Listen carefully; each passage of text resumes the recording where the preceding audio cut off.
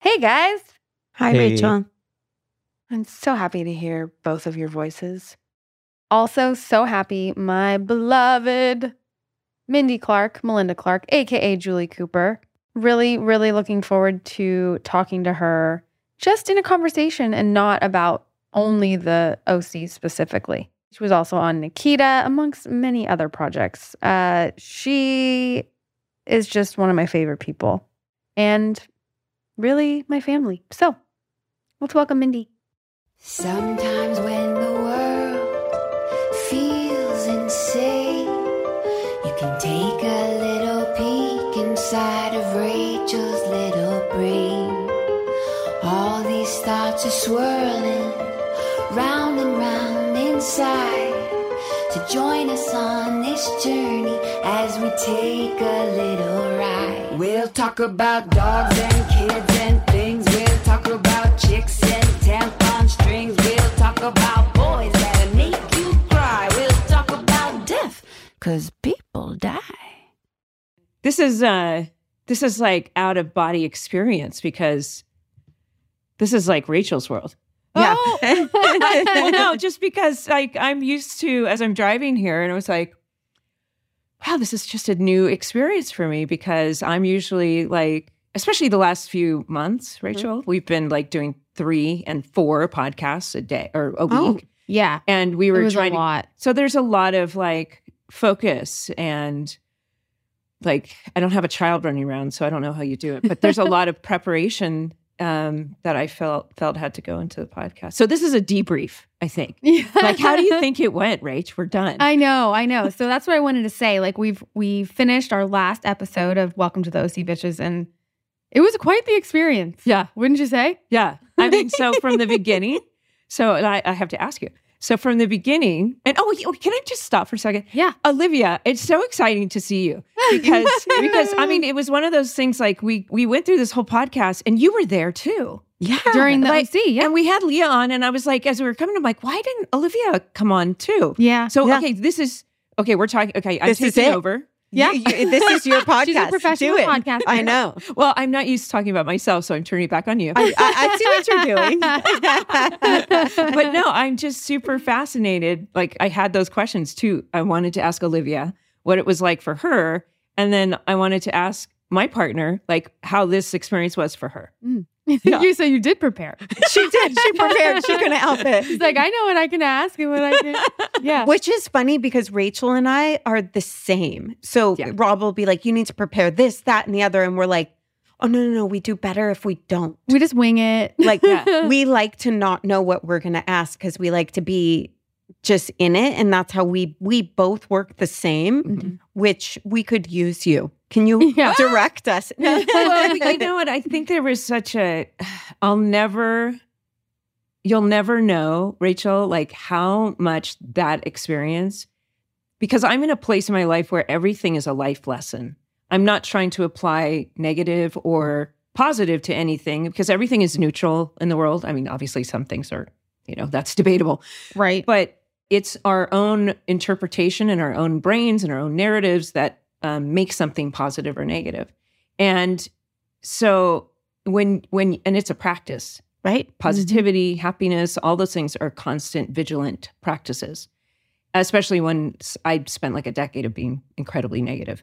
But so doing that podcast, it was like we were just kind of thrown to the wolves because Office Ladies and Scrubs, and there were a few of these podcasts that were quite popular. And we had no formula or structure to it. So for lack of a better term, we were rehearsing on camera. And Rachel and I hadn't spent much time together. So we were trying to create chemistry over remote. And, the first conversation, if I go back now, the one with Peter that Gallagher was pretty like, we were just catching up, like Yeah. old friends is basically what the first episode turned out to be, which wasn't, I don't think, a bad thing. Like, I think what I struggled with was having to stick to the actual formula of the episode and breaking it down and where I like, let's just have a conversation, and I think we found our balance and we were able to do both. And we got to like reconnect with so many people, which was, I think, the best part. Well, and I think that's So yes, looking back, like I said, my narrative isn't that it was good or bad. It was literally just like, what did I learn from the experience?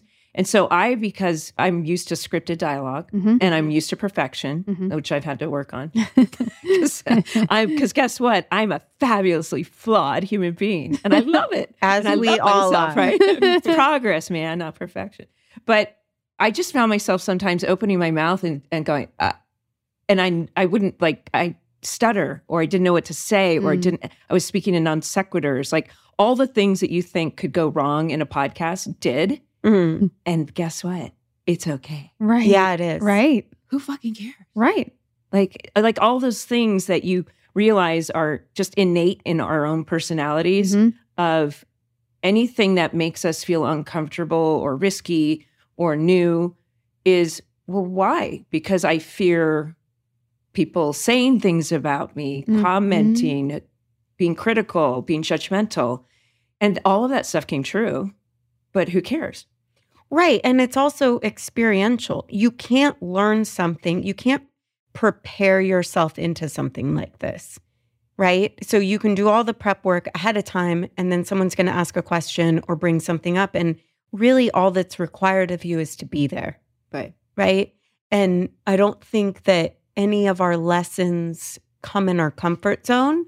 No. Right? From pain comes that real growth. Right. And there were times, Adam will tell you, there was a couple times in the beginning where he was like, there were tears. I was Adam's like, her husband. Yes. Oh, okay. Adam's my husband. And just because it was, Rachel and I hadn't done it before. We knew we were going to do a pod. So I had, I listened to the Office Ladies and they break down a 22-minute episode and they'll talk about it for 2 hours and they'll talk about it moment by moment. And both of us are like, well, we weren't there for every scene. And so I can remember my experiences a little bit. Rachel didn't quite remember her. But, what do we talk about if we don't remember it in that kind of detail? And if that was the bar that our producer was saying, like in the Office Ladies, they go scene by scene and that's how they do it. And so we tried that and it just felt really stale and constrictive. Yeah. And then we changed it up. I mean, we tried a few different things. We did. I think we finally got our groove. And, for me, the best part was having the conversations with some of the people that we worked with. Yeah. And, because the episodes, and it was hard for me, and I've talked about this pretty openly, that it was difficult for me to watch the show and transport back to 21 to 25 and everything that transpired in my life. And I was in a depression for a while watching it and realizing like, oh, it's a little triggering. And you didn't tell me that. I didn't say that. Well, you said it on here. This last, I didn't. Oh, okay, did so I? I've listened to a few episodes. I've caught up a little bit. I didn't hear you say that, but you were extremely emotional from the last episode with Ben and Josh. Which we need to talk to you about. But okay, so that's interesting because it does trigger certain things, but certain personal memories. I'm sure it would transport you back to, what was going on in your marriage or, all I was like, I stuff. remember the one scene. I remember what I was wearing. I remember the scene and I was wearing purple eyeshadow and I just had an argument with Ernie and Peter was like, what's wrong? And I'm like, I'm crying. Oh my God. Yeah, right? But it does. It brings back all of those. Yeah. And that's the thing you have to do when you're working. It doesn't matter. You have to shut off anything that's going on and you go on camera and you do the thing no matter what. Or use it, right? Yeah. Well, and I think that's fascinating because, I did read comments and Rachel. Yes. And do you? I made the great and mistake of doing it and it didn't turn out well for me. I said, please don't read comments. Don't read the comments. Yeah. Yeah, no. And it's, but you did the whole time.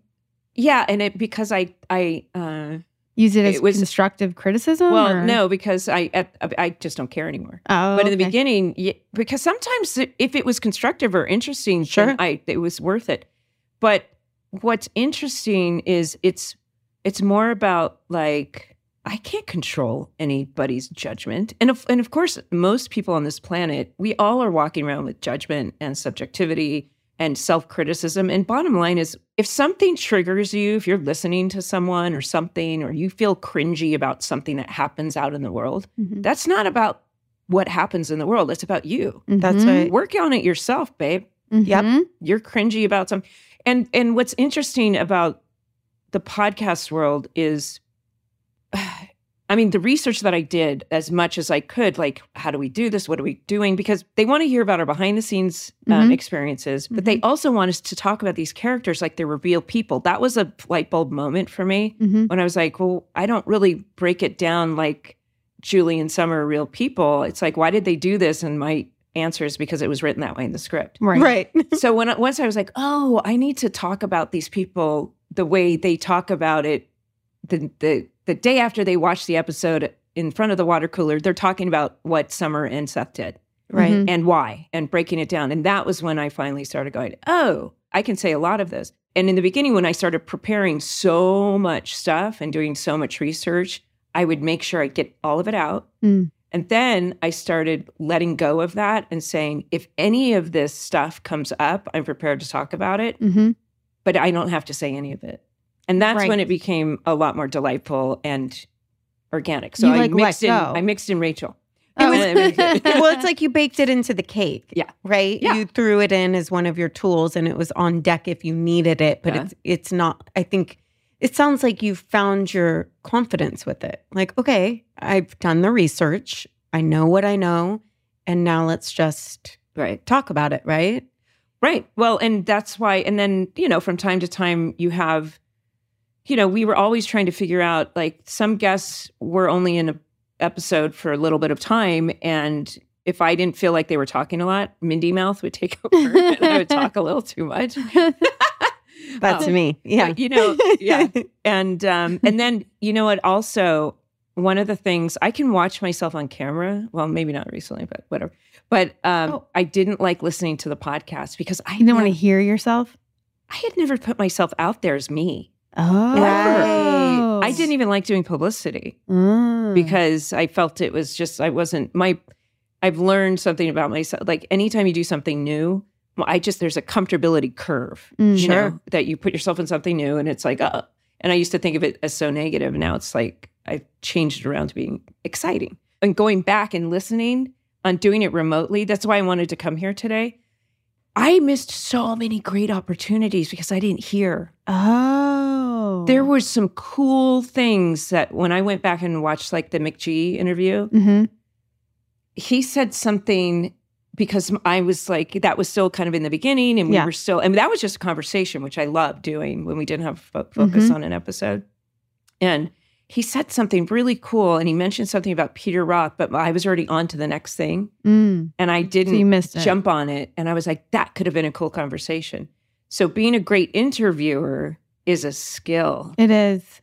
I don't know that I have it, but no, it is. It is. And it's hard because you have to be constantly present and listening. So that's why, like, the prep stuff keeps you a little in your head. You know what I mean? Which is, and then you did, like you said, like, once you let go of that, you had fun. Right. And were able to just, like, oh, let's shoot the shit with Michael Cassidy or whoever. Oh, well, and that's the thing. It's like having the guests that can have that. Yeah, it's guest dependent too, for sure. Like, who's willing to just riff. I think that remote thing was such a challenge. I wouldn't necessarily hear something, like Katie and I were talking about it, and she's like, I said, like, we had so many technical issues. Like, all of a sudden there was the recent one with Norman where you had no video. Oh, yeah. So we were, and it's like a weird thing when she's not there and I didn't hear it. And Katie was like, Rachel was trying to interject, Mindy. I was like, oh, shit. Oh, no. Oh, no. So you couldn't see me. I couldn't see you. Remember when your house flooded?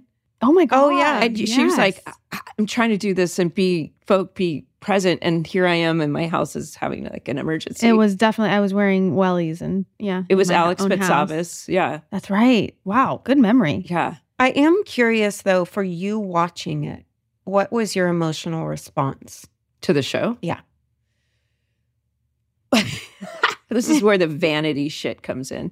That's what we want to hear, though. Sure. We all deal with it. Well, I'm so grateful for the show. I loved it. I had watched it over the years. I'd watched it when the show was on. I was a true fan of the show. In fact, when the show ended, I was super, super interested in why it had burned so bright and how it came to an end. Just because I was also aware, not in detail, of the general atmosphere of the cast and crew, and, that it kind of ended with not the greatest of, and now that we know that Josh and Stephanie both had the word failure they used in their heads as the show ended. And they've rethought that now because I think it was such a huge success. But they had it was very sad for a lot of people. And then some people were just like so ready to move on. Right. So I was comfortable with it.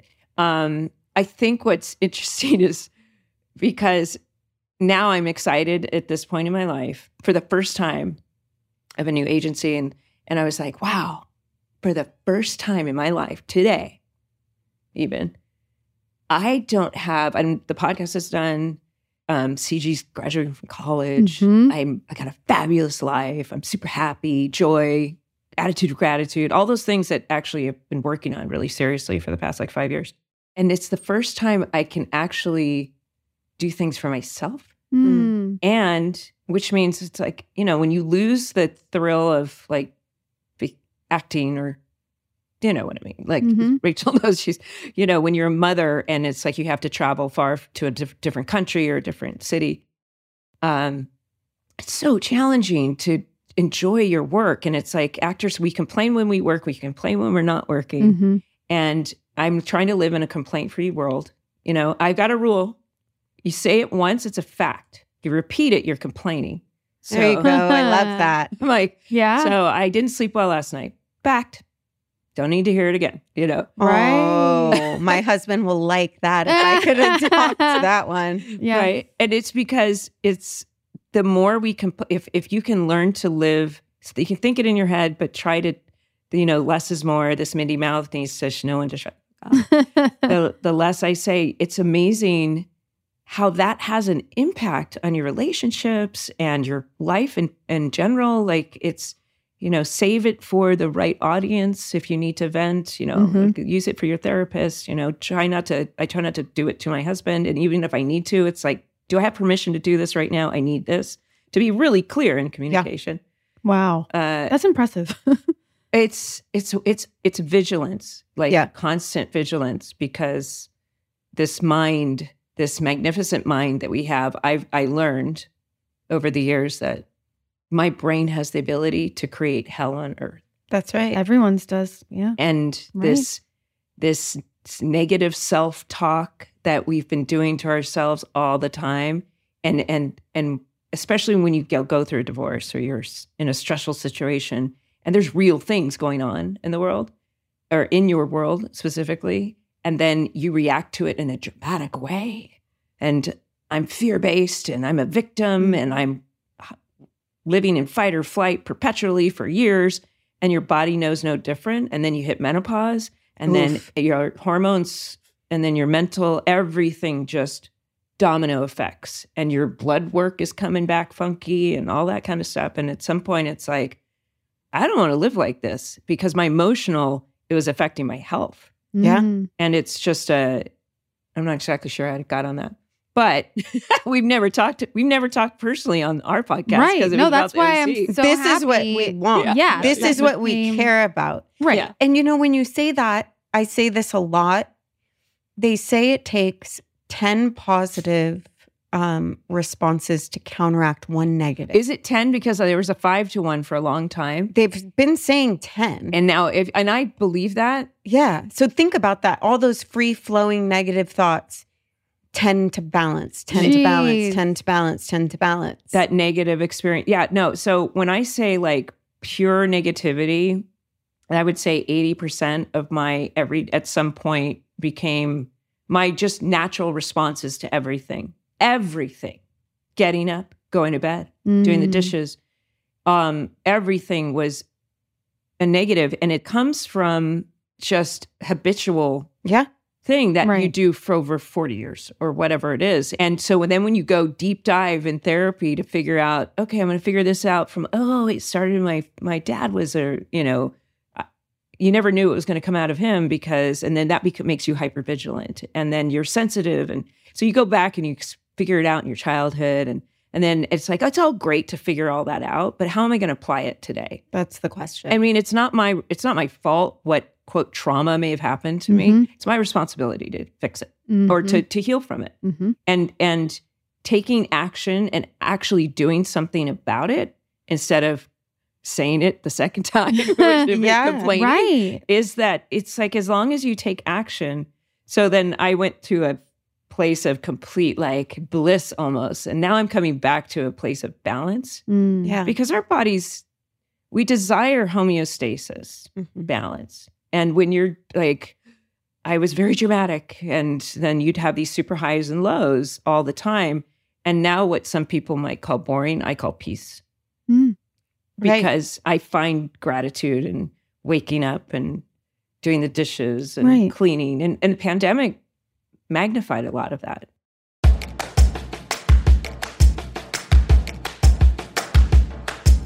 Broad Ideas is supported by Quincy. I love to be cozy. I love to be warm. I love to be cozy and warm. Quincy's cashmere sweatsuits are so comfortable, so soft, so pretty. I love the colors. I live in them. Shopping for clothes is a compromise. It often feels like I have to choose between saving up for an expensive luxury piece or settling for a cheap fast fashion item that won't last. That was until I elevated my closet with Quincy. With Quincy, I can get high-quality, timeless pieces without paying that luxury price tag. I love my new cashmere fisherman sweater. It is so cute. It fits me perfectly, and I love the color. I know you're wondering how they do it. Quincy partners directly with top factories to cut out the cost of the middleman and pass the savings on to you. What's even better? Quincy only works with factories that use safe, ethical, and responsible manufacturing practices and premium, eco-friendly fabrics and finishes. So I can feel good about getting high-quality items that last longer. Shop with Quincy today and discover the affordable luxury you deserve. Right now, go to quincy.com/ideas to get free shipping and 365-day returns on your next order. That's quincy.com/ideas for free shipping, 365-day returns, quincy.com/ideas.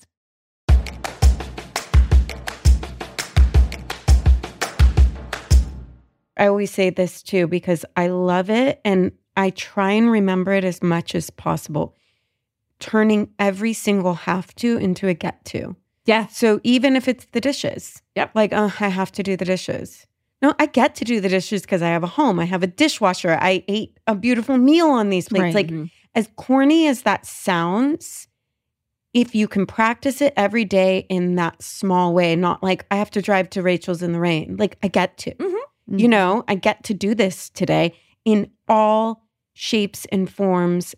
That helps drastically. Absolutely. When we were, it was funny. I think every actor on the planet right now, not every, but everyone that I run into, quite a few, can't stand the self-tapes that they have to do at home because, and it's not. Have you booked a job off of self-tape? Well, the last one was Nikita.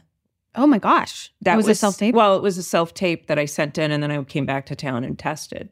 Olivia just booked a job off of a self-tape. Nice. That we taped in this room. Yeah. That I taped her. Yeah. And she just fucking booked a part. Nice. Congratulations. Thank you. Yes. I don't know if you wanted this to be in the announcement, but I couldn't not say it. That's we're okay. Talking about it. Yeah. That's I was okay. so proud of her. And it was not an easy audition, Mindy. Yeah. It was like delivering like a baby. Like it was gnarly. And she fucking, yeah. So anyway, super proud today. And yes. It's hard to do. Well, I think that but okay. So congratulations. Thank That's you awesome. so much. Because so many of my actors, they're like, we don't know where our tapes are going and we're missing that human connection. Like we're talking about doing a podcast right now in the same room, seeing each other. It is different than doing it over Zoom. But I've been told we are not going back. Right. And it's just, and also there's a number of different things that go into that. And so I can sit here and debate and be angry or resentful about the fact that, this isn't going back to in the room, or I can make peace with it and fucking enjoy the process. Yeah. Because I remember a casting director, her name is Nan Dutton, years ago. I don't know if you're. I remember that name. And I remember her, she was just making me audition over and over and over again for something before I tested. And at some point she was like, aren't you having fun? You're having fun. And I was bold enough to say, not so much. And she's like, why not? It's what you do. Oh. And it always stuck with me. And I realized that every medium requires something different. This medium of podcasting requires something different. Film, theater, commercials, whatever it is, know what's required for, and auditioning is a medium unto itself. And I think the hardest thing is finding a partner that will do it with you, because I'll do it for 4 hours. Oh, yeah. Right. CG and Adam are like, ugh. I've learned how to get somebody on FaceTime and do it with me if possible. But then also picking the scene, those are challenges. But there's something about it that I just love doing. That's awesome. I love doing. And I realize, and going back to your question about the OC, one of the things that I realized just this week that I was reflecting on, I was a little sad. I was like, oh God, what's wrong? And I realized because of my whole life, whenever I was a part of something, and the week after, I get depressed. Yeah. I could go to musical theater camp and I'd come home and go, what do I do now? Because I needed that constant stimulation. Yeah. But I was like, it's okay. It's temporary. Everything's temporary. I'll be fine. But then I started going, so what's next? I'm excited about what's next. But the thing that I came away from it was, oh, I'm looking forward to being part of something again. And I need that. I need to, and I was like, I don't care if it's a play. Right. I had lunch with a friend of mine that we did musical theater camp. She's the president of Jim Henson Productions. And we were talking about our musical theater. And I said, wouldn't it be fun to go back to adult musical theater camp? Oh my God. Would like get all of our friends together and go, it's in Idlewild where we did it. Oh my God, how cool. Yeah. And we did plays in their amphitheater. And I'm like, we should just get a bunch of adults together and do That's like so fun. Oklahoma. Oh my God. We did Barnum. Yeah. I'm like, that was like, I find joy in just like the silly things. Or maybe do a movie with Gary Krebs. Oh my, well, he sent you one. Are you going to do it? No, I haven't finished the script. So Gary, he played Bullet on the OC, and this guy was larger than life character. Like he was you would, like that you in would real recognize him. He's like a character actor. Like he's been in a ton of stuff. Yeah. But he was on the OC during the interviews, like, Minnie, I'm sending you a script. Yeah. I haven't quite finished it, so I have to look. But you know, producing is always something. At some point you're like, if I never get in front of the camera again, I'm fine. I used to have this, you know, and producing is a great thing. Like the last time on camera, and I wasn't like super happy. It was kind of shocking to see like, you mean Fantasy Island? Yeah, I was like, oh, wait, what did they do? And, you know, it's like, oh, they did me dirty. Just because we're used to, because I've been watching the OC. And you can't compare your 30s to that. And then there's a little bit of like, there's that vanity of like, oh, my dermatologist I just went to see because I get checked for skin cancer. And he's like, you know, we should do that CO2 resurfacing and give you a little neck lift. And he was like, we do this and it'll just look fabulous. And I'm like, first of all, I don't have the time or the money to do all that. Like, that's like downtime. But you know, somebody says it. He's been telling me for 20 years, we should resurface. And it's like, what is it? Like the CO2 laser, where it's like, that's the one that goes deep and you end up, your whole face when you look like red and scab, and then it comes off and it takes off all that. It's like, different than microneedling? Yeah, that's, it is. So speaking of vanity. Yeah. What is your relationship with it and watching yourself from in your 30s to where you're at now? Because we think that this is such an important conversation. Yeah. Like as far as ageism aging especially in the public eye is different than, you know, what other people experience, right? Well, it's there. It's present. I mean, because we are on a show that was, look, I know there's this whole conversation about how we present ourselves on social media and filters and all that kind of stuff. I think there's a place for it, and then there's a place not for it, because we have to remember, I was just watching Nicole Kidman in The Undoing last night, and up close, and I was like, we have to remember that this is considered art. We're framing and lighting, and cameras with lenses are shooting these actors. Plus, in post, they can do all kinds of things. And I think it's our responsibility to not compare, because I'm the same age as she is, and I haven't, like, I'm like, whoa. She's done, like, she doesn't have, like, a wrinkle, right? Yeah. Like, it's pretty. You don't look, and then, but the thing that I find myself, I tend to gravitate when I'm watching TV, I gravitate towards the actresses that are my age and haven't seemed to have had work done. Mm-hmm. And I'm like, I'm doing that now with my age. Yeah. Like looking I think that's common. Actors, right. You know? Right. And it's there when you get when you're on a show like the OC and there's a Julie Cooper, the MILF, Yep. like, and you kind of You're still the MILF, Mindy. I'm a reluctant MILF. Oh my God. I'm like, no. I was like, okay, I'll be fine. Because that wasn't necessarily, but and then you do see these auditions that come up and they'll say the beautiful, stunningly beautiful. And I'm like, sometimes I'm like, are you sure that's me? Yes. Okay.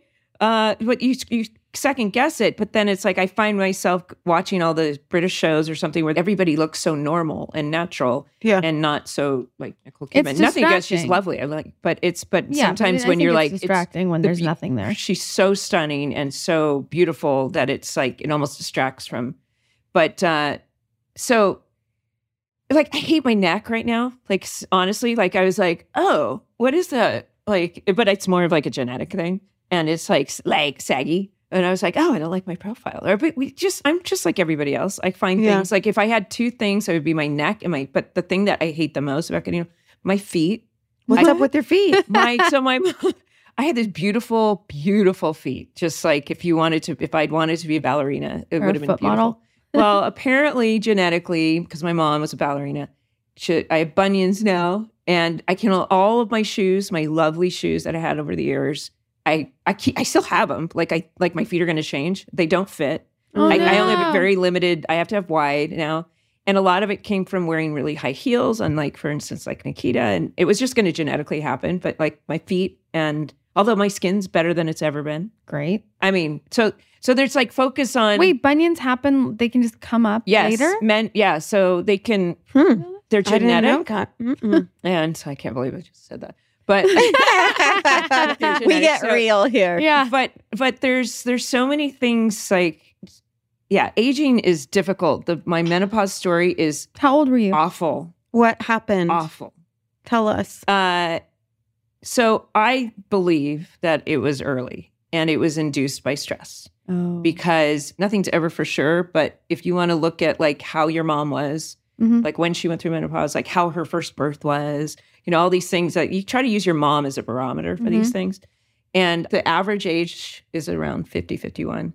But I was doing Nikita in Toronto, and you've heard me say, and that goes back to the 10-1. You're saying 10-1, but everything was so negative. I was going through divorce and then moving to Toronto, and while your kid was in LA. Well, and she was like, "Mom, I don't want to go with you. I just want to stay at my school." So I was like, "Okay." How old was CG when you got Nikita? 10. Right. And they're very set in their friend of course. Yeah. So I was like, okay. So there was a number of things that happened but she came with me to start because it was summertime. And then finding an apartment was kind of last minute. And then setting her up. It's like, what it's like, just going to a new country with a child. And she's very unhappy about it. Yeah. And then all of a sudden it was the first show or series I'd done after the OC. And I didn't realize how much I was grieving or having some kind of PTSD from getting divorced and moving and all that kind of stuff because I couldn't memorize my dialogue. Oh. And I had monologues of dialogue. And it's like, well, now I've learned that when you're going through anything like grief, your first thing that goes is your short-term memory.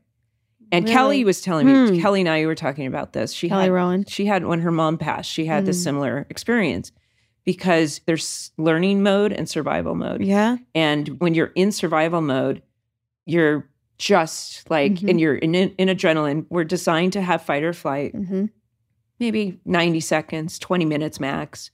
But when you're in it 24/7, then everything starts, adrenal, cortisol, it affects your hormone system. So basically what I did was I thought I moved to Canada thinking that I was going to be there for 4 years. That was my brain. I'm going to take all this stuff with me and I'm going to ship my car and everything. I was able to end up flying back and forth like almost every 3 weeks just to see CG. But I was also, you're on a series and it's an action show and you're shooting 24 hours a day or you're shooting 18 hours a day. And I didn't even do as much as the crew did. And it was exhausting for them. But then I'd jump on a plane. I'd work all night, jump on a plane, go back. So my circadian rhythms were off and it was just like high stress. Yeah. Getting it done. And I had to figure out how to memorize my dialogue. And I found that walking on the treadmill running on the treadmill and just doing it for hours and hours on end. Whereas I used to spend maybe an hour before. And just look. Yeah. You just have to go do it and do it and do it. And now I've learned since that most actors, really good actors, Robert Downey Jr. or Bill Nye will talk about his process of hours and hours of memorizing dialogue, so you don't have to think about it. So you can throw it away, like your research. Yeah, and that's now that's what I do. So, but So that so triggered. there was a lot of that going on, and it was just high. And then the first thing was like 2012, I missed my period, and I was like, oh shit, pregnant! I cannot be pregnant. Like that was like my first thing. And I was like, and then that didn't happen. I was like, oh, that's interesting. Next year, same thing, miss again. I was like, oh, that's really weird. And by 2014, like 45 years old, all of a sudden I was like, done. Wow. And then afterwards, I was like, I went to these functional medicine doctors and they were like, your adrenal system. Now, this isn't a true medical term, but they say it too, but your adrenal system is shot, adrenal fatigue. Yep. You've been in cortisol, and it's not technically a medical term, but there is something to be said for a nervous system being dysregulated. And they're like, you need to just sit for 2 years. Oh my God. And I was like, oh, I can't do that. I got to exercise. And, and you need to figure all this out. And it took a little bit of time, but eventually, my father passed right when I was ready to get back to work. Pandemic happened. And it was just like this whole thing of like, okay, the world is turned off. Right. It's quiet. And when Hollywood shuts down, like my brain was like, there's no job to get. What do I do with myself? Oh, now I'm going to do some deep work and figure out some stuff. So that stuff started when the pandemic started. You doing the work and stuff? Yeah. Yeah. Well, like really deeply because, just when you're like, yeah, because so the menopause thing was so bad. I was getting hot flashes like every 15 minutes. Oh my God. And I had, my iPhone, Adam had bought me these little plug-in fans that I could literally just go around and I'd be everywhere with it. And women would come up to me and say, that's brilliant. Where'd you get it? I'm like, $4, Amazon. You just plug it in so you never knew. Right. That's and it genius. would come up. And so I had to analyze like what's causing it. Anything from spicy food to emotions, to loud noises, when you're like, so you don't realize you're shell-shocked, alcohol, anything that, so I start eliminating everything and trying not to, just to constantly be vigilant. And then everything started to subside. Like even eating too many carbs or something could bring on a hot flash. And then because we couldn't really do much, that peacefulness from the pandemic, everything magnified, just that healing of, a lot of therapy, a lot of talk, a lot of everything. And CG, Adam and I, because we'd gone through divorce, I got remarried. It was challenging for everybody. It was a decade of like some pretty high stress. But the wonderful thing is to have come out of that to now. Right. If I hadn't gone through all of those difficult things, because you never predict how difficult it is. And also taking ownership of how I now can react to the world. Because how are you going to react when the world happens? And I was a dramatic, negative Nelly. Do you feel different in your responses night and day? Oh, absolutely. It's an interesting thing. So recently I had lunch with Shane West, who was a co-star on Nikita. Sure. We were talking about it and I was telling him, I was like, God, Toronto was so hard because this is my narrative. It was so hard. The same thing that I basically told you guys. But he goes, God, Mindy, I don't remember that at all. You were so you were just so fun and we had a great time. And I was like, I need to go back and rethink this because my narrative has become very negative. And it was like, wait, I've been blaming the city of Toronto and I realized how much one of my flaws was the assignment of blame. Blame the ex-husband, blame Hollywood, blame Toronto, as opposed to going, wait a second, what if I was just doing the best I could? I was just in survival mode and you did great. You never fucked up. You never had a blooper and you did 10 pages of dialogue. Like, all those things because I used to tell people I was going to work with a knife to my throat because I did feel like that. Right. Because somebody had to pay the bills. It was like CG was in CG in school. private school. Yeah. Yeah. And I was like, if I can't maintain this, I was like, wait a second. You're never going to be all those things. You're not going to be homeless. Like those things that you create in your mind, like your biggest fears, they've never come true. And that's why I say my brain was creating this stress Narrative. Yeah. that wasn't there. And so now I'm like, wait a second. Yes, there were a few times when I was leaving Sherman Oaks and CG was running down the street going, Mommy, don't leave me. I can't. And I was heartbroken. No. And then there was one time she was staying with a friend and I called my friend and I'm like, how is she? And she's like, she's fine.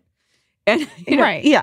But I didn't realize I was suffering from a broken heart. Yep. Oh, A Mama. true You're making me broken cry. heart. I know. I know. It's I was thinking about that because when your little girl goes, Mommy, can't you just work at the Whole Foods right there? That was around the corner from your house. I'm like, you want to go to Oakwood? She was like, and she literally was like, and then my mom, oh my God, we're going to start crying. One time my mom was in Dana Point and my daughter and CG would go to camp with her, or she'd go to like surf camp down at my mom's because I think Ernie had to be out of town and I had to be in Toronto. And my mom told me recently that she was like 11. She's like, I miss my mommy. And she would just cry. And they would just cry. It's like I so can't. triggering. I can't even look at her. Oh my God. It's so hard. So fucking So hard. But there's a way of going through that without being selfish too, because I realized that guilt and that shame, or that like I'm responsible for a divorce, I'm responsible for, and it's like if I'd been a little bit healthier or had learned what I know now, I'd have been able to say, that's okay. It's okay that you miss me. Mm-hmm. And I could have told myself, Mindy, you're safe. You don't have to be afraid of the world. Like every day I got up like I was in a foxhole. Like, you don't have to be like, why are you creating that?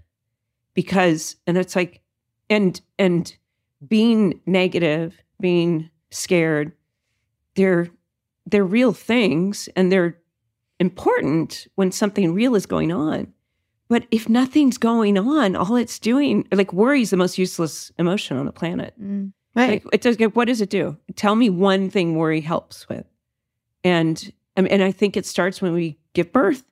I mean, I remember these moments of, it became very vulnerable when all of a sudden, I remember one time I was shooting The Ghost Whisperer and we shot late and CG was with Ernie. And I came home and it was one of those like long weeks of working and shooting nights. And it was 4 a.m. and I was taking a shower. And I just remember this very, very specifically that I thought, what if somebody were outside my house right now? And it became real. Like it was like, oh, did I hear something? Where you don't realize the simplest things are the answers. Like, why are you having so much anxiety?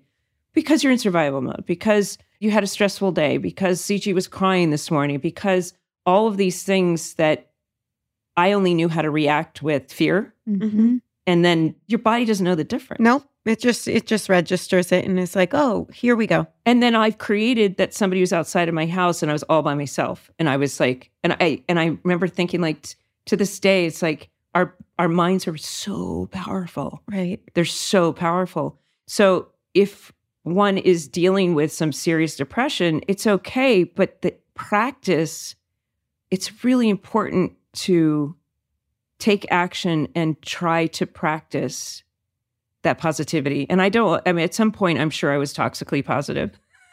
Toxically. There's Toxic a bridge, positive. right? There's some where, it's like, and it's difficult to debate somebody that for a while there, it was like, I can't go to anger because anger represents fear. Like some people can just, I'm angry at the world and I'm allowed to be that way because all this shit happened to me. If you're putting it on other people, it's highly unattractive. Negativity and... Well, it's also not real. Nobody's responsible for creating in your world, Yeah. right? It's only your perception, and you have to take responsibility for your perception, Right. right? I can't create in your world. You can't create in mine. Not to say there aren't victims. Of course there are victims. But the most powerful work is, how do you get right-sized with everything? Yeah. Right? So you're not dramatic. You're not skipping over it. You're not any of those things. You're getting right-sized with it. What is an appropriate response to this? Right? And in every way, shape, or form, I feel like people are either trying to jump the response or undercut it. Right. And that's why I think there's something to be said for, look, we're all narcissistic and survivors, and like at our core, because when anything happens, I remember when we had to tell CG that we went to a psychologist, a child psychologist, and said, we're going to tell her that we're splitting. How do we do this? She said, well, the word divorce is like fire to a child. And she's going to think about herself because, but she's a survivor. And, and sure enough, when we told her, her first thought was like, what's going to happen to me? Like, how does this affect me? And one of the things as adults, when our partners or people around us are going through things, first of all, it's not my fault that my husband had a bad day. And I don't need to take it personally. Yeah. And I used to do that, like, what? As opposed to, I'm really sorry you had a bad day. I'm here for you.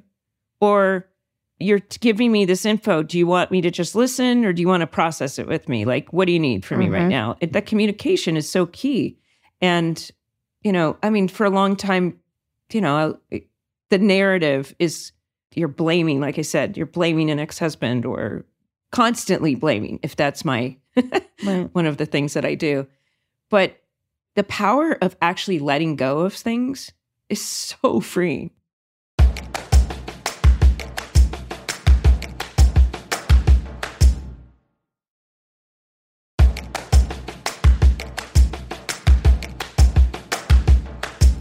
What was your process, though, in letting go? Because it's not that easy, right? The idea of letting go is simple, but how did you actually do it? What got you to the point where you could be like, you know what? I can let this one go.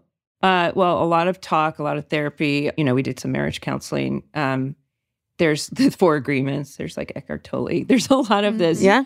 There's just a lot of self-work in that. I started working on myself and working on that, like no complaining and trying not to be negative and just not verbalizing things. And it's amazing how things actually develop in that way.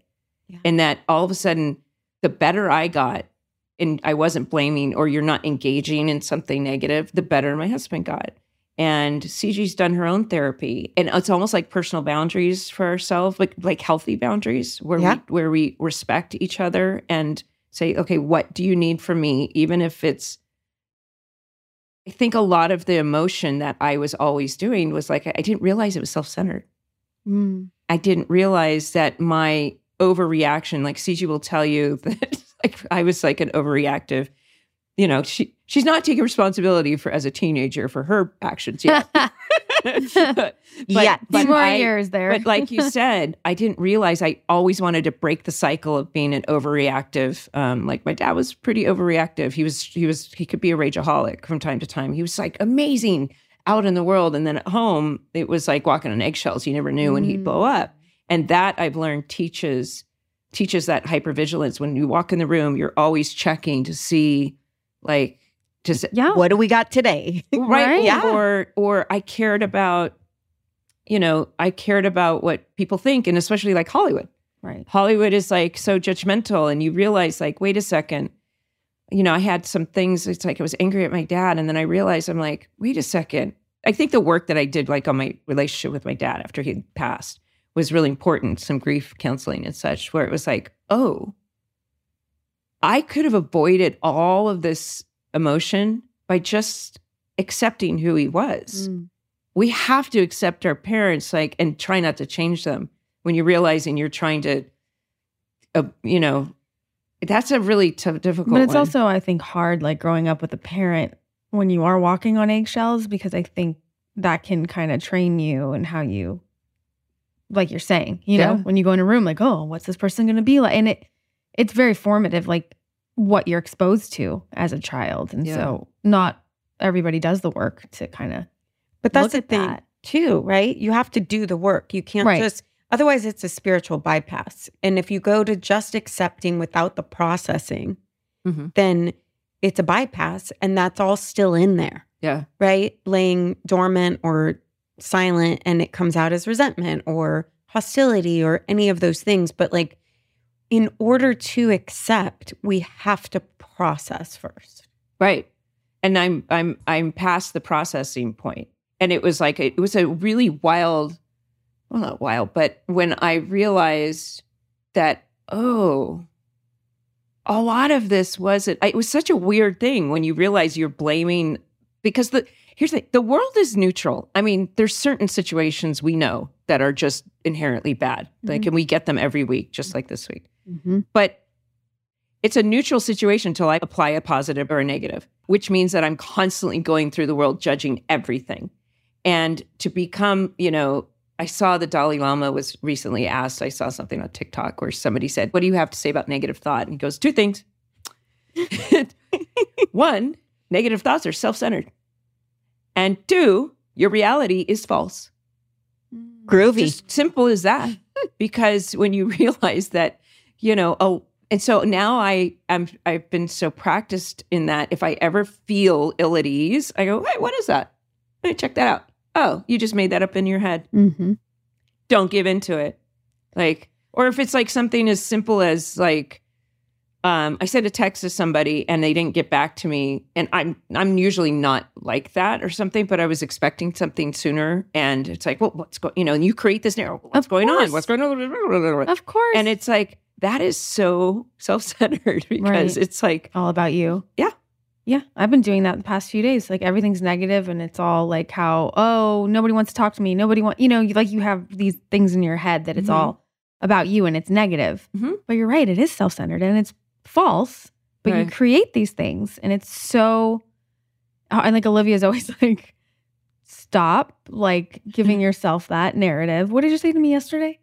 She said something like that yesterday. She was just like, let's try not to do that today. Get out of the hole. Get out of the hole. Abort. Yeah. Well, just don't do. I think yesterday I was like, yeah, just don't. Like, let's just not do that. Yeah. Yeah. Well, and I think there's something to be said. I just realized how present, that's the other thing that when all of this stuff we're talking about is like, it is so disruptive to have this constant obsessive thought of the future, because anxiety is fear of the future, right? And depression is ruminating about the past. And you're one or the other. And you literally cannot be present if you're doing that. You can't do both at the same time. Also, this idea that all my life I've been trying to get there. I want to get there. But there is no there, because when there gets here, it's here. That doesn't exist. Like there isn't over there. So this like, what am I doing right now? I'm talking to Rachel and Olivia. That's right. And being right here, that has taken me a lot of practice. And like in the podcast, that's a lot of practice. So there's so many life lessons that came from that, because do you guys listen to the Huberman Lab? Have you heard of that? Yeah. So it's like the #1 podcast. I was just listening to it. Peter Attia was on. Yeah. It's great. Yeah. So that's like those, I'm so also, it's not just like, I'm so interested in being healthy, mind, body, spirit, because I didn't really have the spirit part down. And I still don't quite know what that is, but I'm trying to work on that. I think you're in it. I think you're embodying it. But he was talking about something that really resonated with me. He was saying that for 40 years, he was a negative self-talker. And he's super competitive, and all he would do is just really beat himself up. Highly successful doctor. And he literally had to seek treatment. And one of the exercises, and he's like, there's no way you're going to reverse this. This is just the way my brain works. I'm negative, and I beat myself up. And one of the exercises he had to do was every time he wanted to do that, he actually had to take out his phone, and instead of talking to himself and being, mean to himself, he had to pick his best friend and record, hey, whatever his friend's name, it's okay. Pick yourself up. You just move on to the next thing. Be kind and treat yourself. And I thought, well, yeah, that's the same thing. If we talk to ourselves in the disrespectful, negative way, we wouldn't talk to our best friends that way. Ever. We'd be loving and No, nurturing right. and tell them all of the amazing things that they possess and who they are and Right. what we see. It's the same thing as when Lori Gottlieb, you put your the picture of you as a child on the mirror and you say like every day you look it. You say, you suck. Could you imagine? You don't deserve to be here. Right? You're a loser. Right. You're would not- never. Yeah. And all of this stems from every single thing is, I'm not good enough. right. I'm not good enough. Or, like I just put all that time into that audition. I've been doing this for 35 years. Right. I'm okay to do an audition and move on. Right. But yeah, if they're not coming, that's a constant rejection, Mhm. but you got to move on. But it's hard. I mean, it is hard, right? I think there's a difference in, like, after the OC ended, I think I said this on the podcast. I was like, I was nervous, because my brain was like, I've got to maintain this life. And the truth was, no, I don't. Right. What? Who said that's the rule? And so when Nikita happened, my first reaction was like, oh, I can't do it. I can't leave this country. And then I was like, how do I say no to this? This is really, it's the same, it's still McGee's company and stuff. So it was more working out of desperation. Mm. And now I'm like, no. I have to have joy in what I'm doing. Right.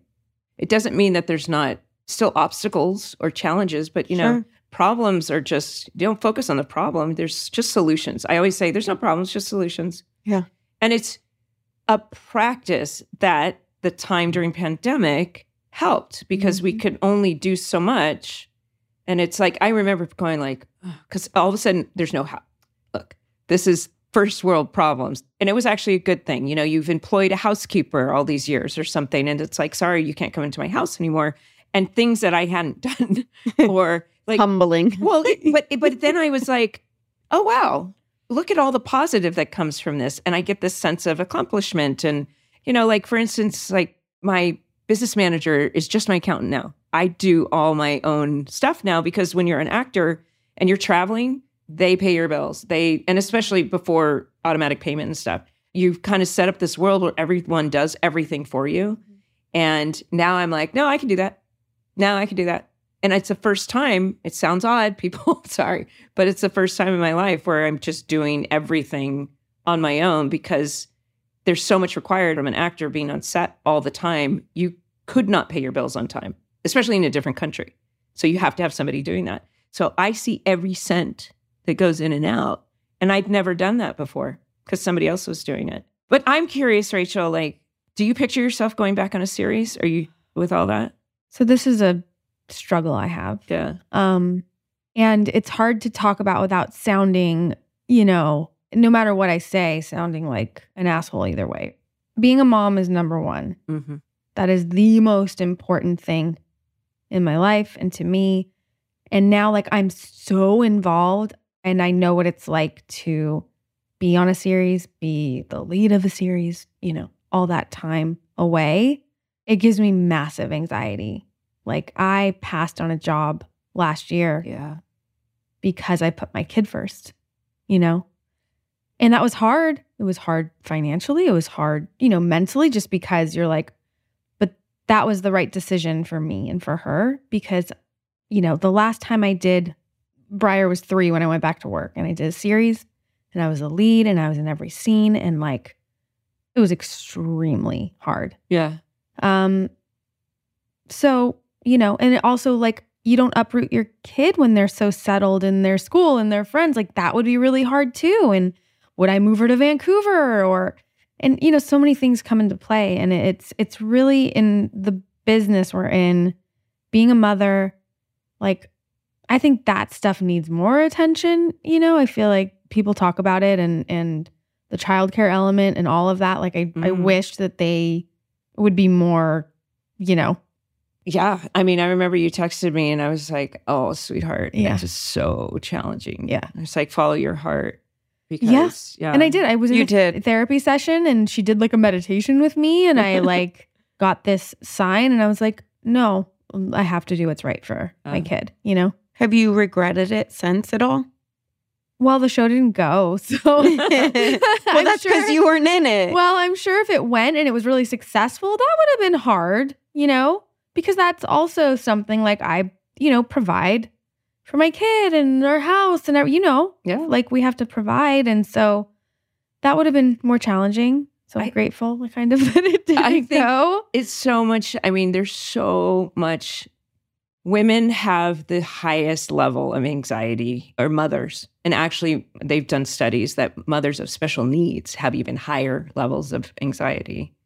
She has I didn't know. Yeah, child. Oh. And what's the term?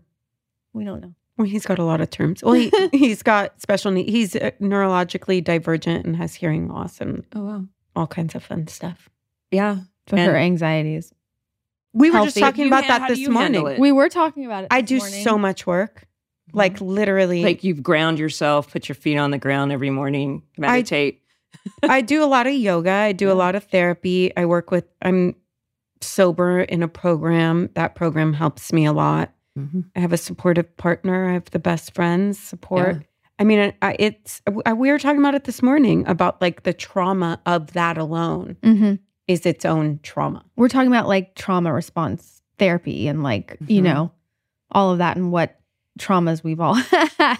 Have you tried EMDR? I have. Yeah. And I really liked it. I feel like it's something I would like to do more of. Mm-hmm. Have you done it? Have you done it? I haven't. It was told to me, and you have to find a therapist who does it and believes in it, but it's been highly successful with vets coming home and some post-traumatic stress. And you have to relive that trauma, which is, for someone I know who's done it, was really hard. But it's one of the things that was holding this person back. Mm-hmm. And, finding and reliving it, and the eye movement is, they found that it's very significant. I have someone. Oh, yeah. I do. She's amazing. I want to try it. She's in Santa Barbara. Yeah. Oh, really? You can do it over Facebook? I did it over Zoom. Yeah. Oh, you can do it. Yeah. Yeah. See, they call it, there's big T's and little T's. There's the obvious traumas of childhood, like big, trees, and then there's developmental trauma. And I was told that maybe I had developmental trauma because just from child, like we said, simply having a parent that could rage. And because you don't end up having although I was pretty confident as a child, but what you're trying to do is constantly be vigilant to everybody else's feelings, as opposed to like, I'm good. I've got my feet on the ground. I belong here. Yeah. I didn't realize I probably am a people pleaser, and that go out of my way to be, people are like, you're so great on set. And I was like, it was a conscious choice, but maybe it wasn't always healthy, because I like to have fun. I like to be around people, and you were always great attitude. You've always been like, out of that show. Originally you asked me what it was like for me, right? How is it? Yeah. You were the best. Yeah. Like you always were like, you just always had such a great spirit and were fun and welcoming and loving and, just an awesome personality. And always. That's why I asked you to do the OC podcast too. I was like, well, obviously it's Mindy. Across everybody the board, everybody loves Mindy. Well, and it was such a lovely time. And I remember thinking like, I don't remember. See, my anxiety started before CG was born.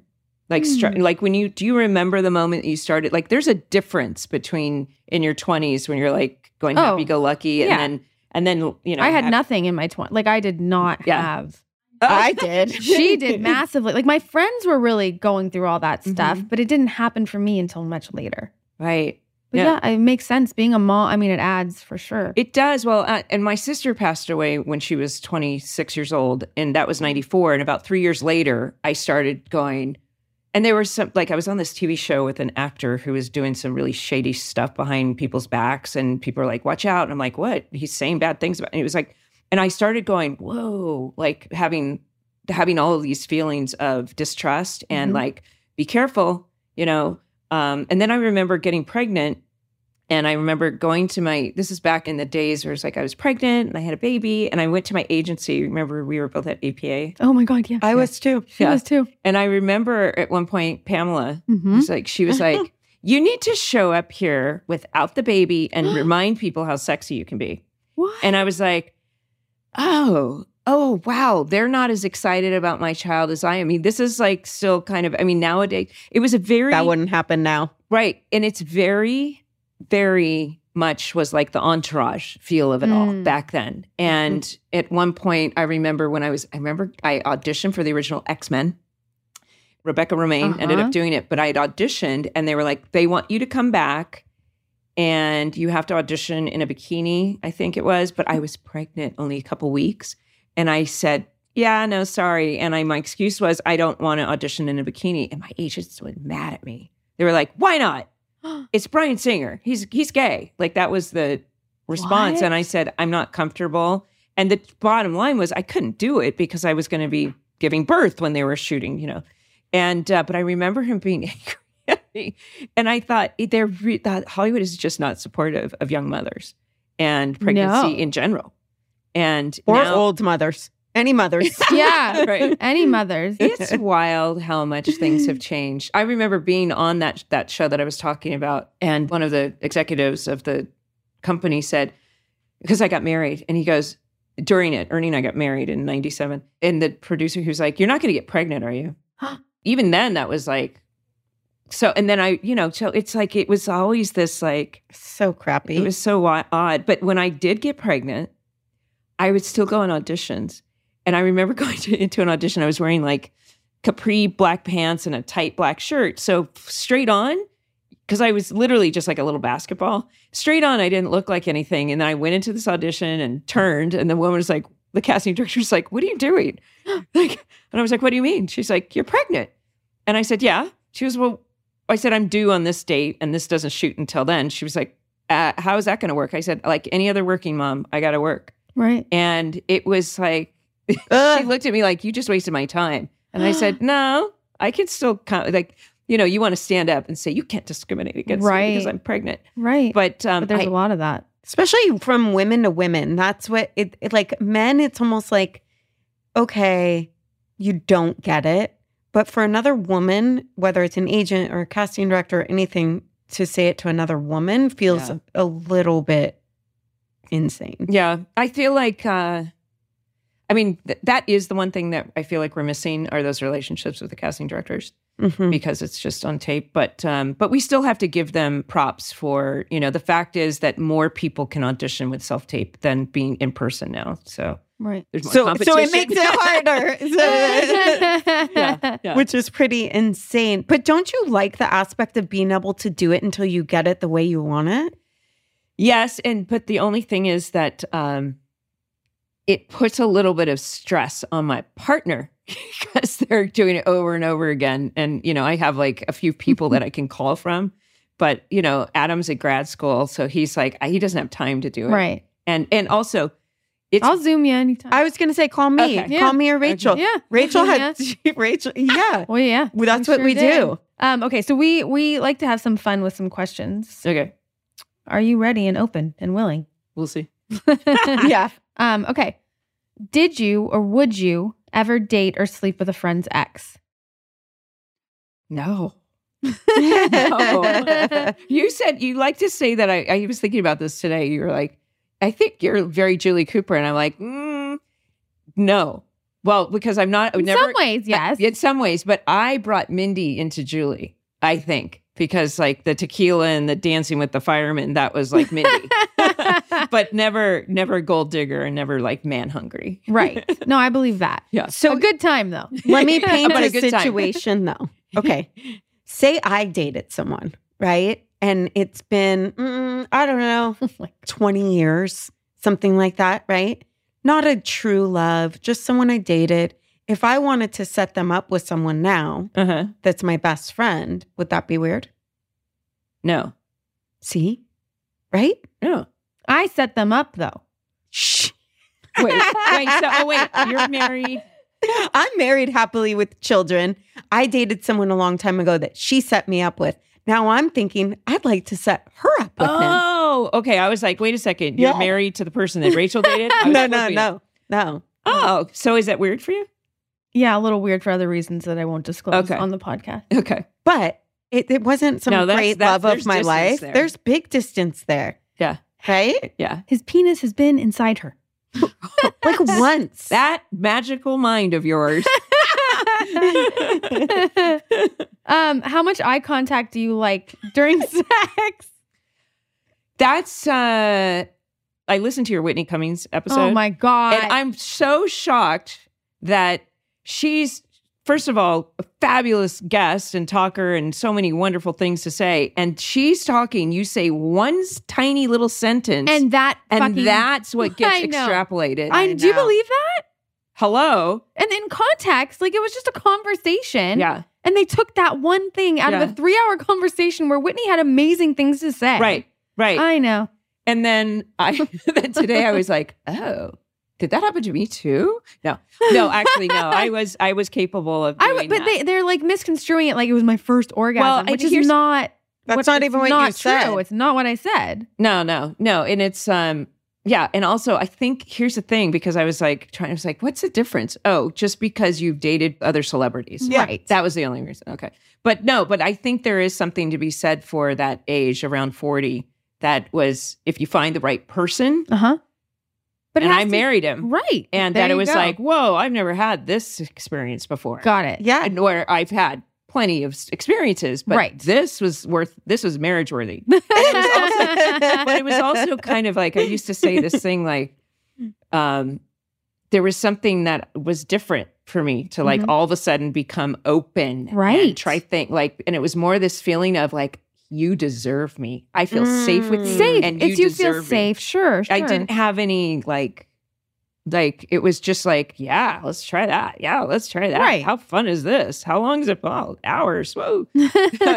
We're kind of in that where that was that honeymoon phase, but Right. Yeah. Right. But yeah, it's a comfortability and whatnot. Yeah. Which also is like, sure, it's partner dependent, right? But it's mostly, you probably called in a partner you were more comfortable with because you were more comfortable with yourself at that time, right? Maybe. Or, I mean, it's kind of, How old were you when you met Adam? I was 38, but we didn't date until I was 39 to 40. Oh, okay. Yeah. Yeah. Something like that. Yeah. But eye contact, how do you feel about that? It's not always been my thing, but I can work because I know my partner likes it. Got it. Yeah. Yeah. Do Sometimes- guys like it more than girls? I think so. I think so so, too. too. Because I'm like, They're visual. Yeah. I'm like, I don't need to look. I don't want to look at your eyes. I need to look in your eyes. But every once in a while, like, you might have okay sex with somebody, but you might be pissed off at them. I don't know. But you feel like, oh, it's a duty. But anyway.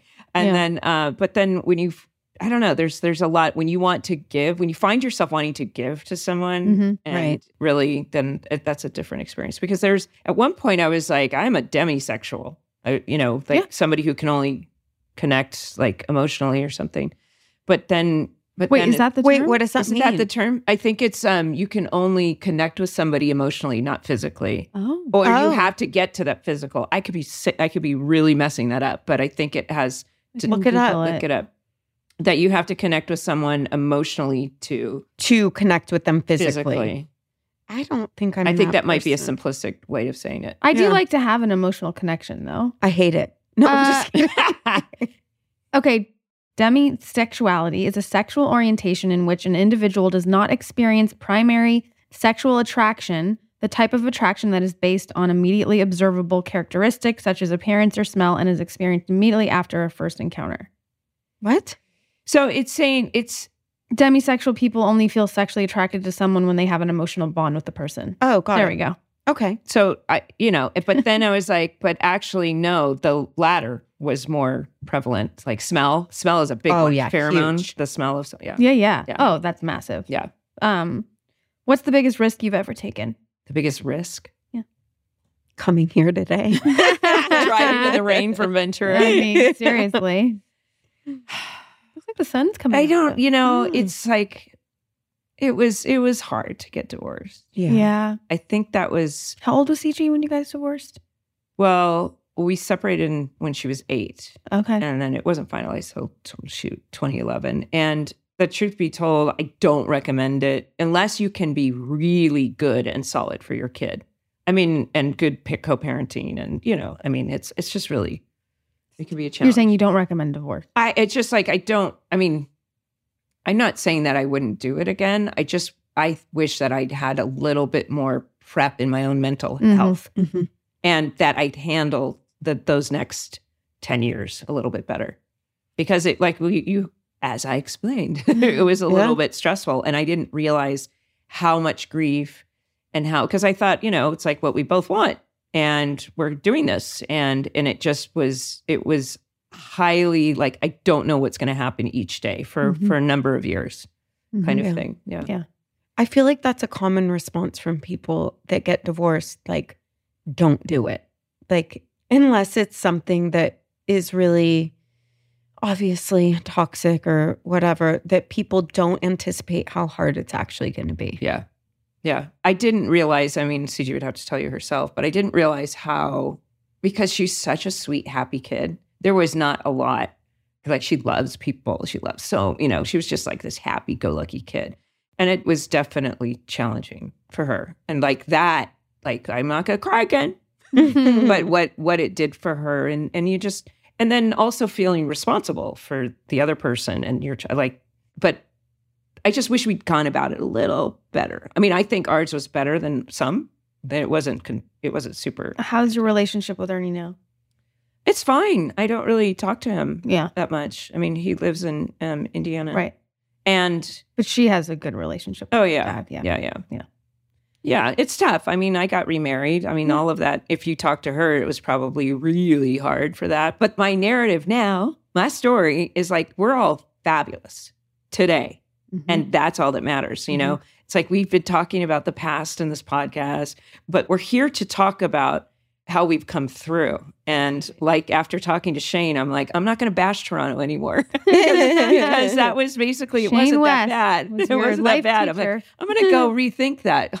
Right. I'm going to talk about the positive. Good. Yeah. Yeah. And I think that, at one point when CG's like, she'll discuss negative things that happen. And I'm like, and I want to say, well, what about the positive? Is there any positive? And she might be in a place where she can't remember positive. Yeah. And I realize I'm dropping that weight of, she's on her own journey. She's safe. She's adulting. I'm here to help her on her journey and not judge it and not take things personally. And I'm not, some of the pain that she had was caused by myself and her dad, but I'm also not living in that. It's now her job to navigate her life through that. It's her curriculum. And it had to go that way because it did. Right. Do you have any, because I kind of deal with this, do you have any guilt, or did you, about her being an only child and not having a sibling to go through things with, go through life with? Did that ever cross your mind? No, because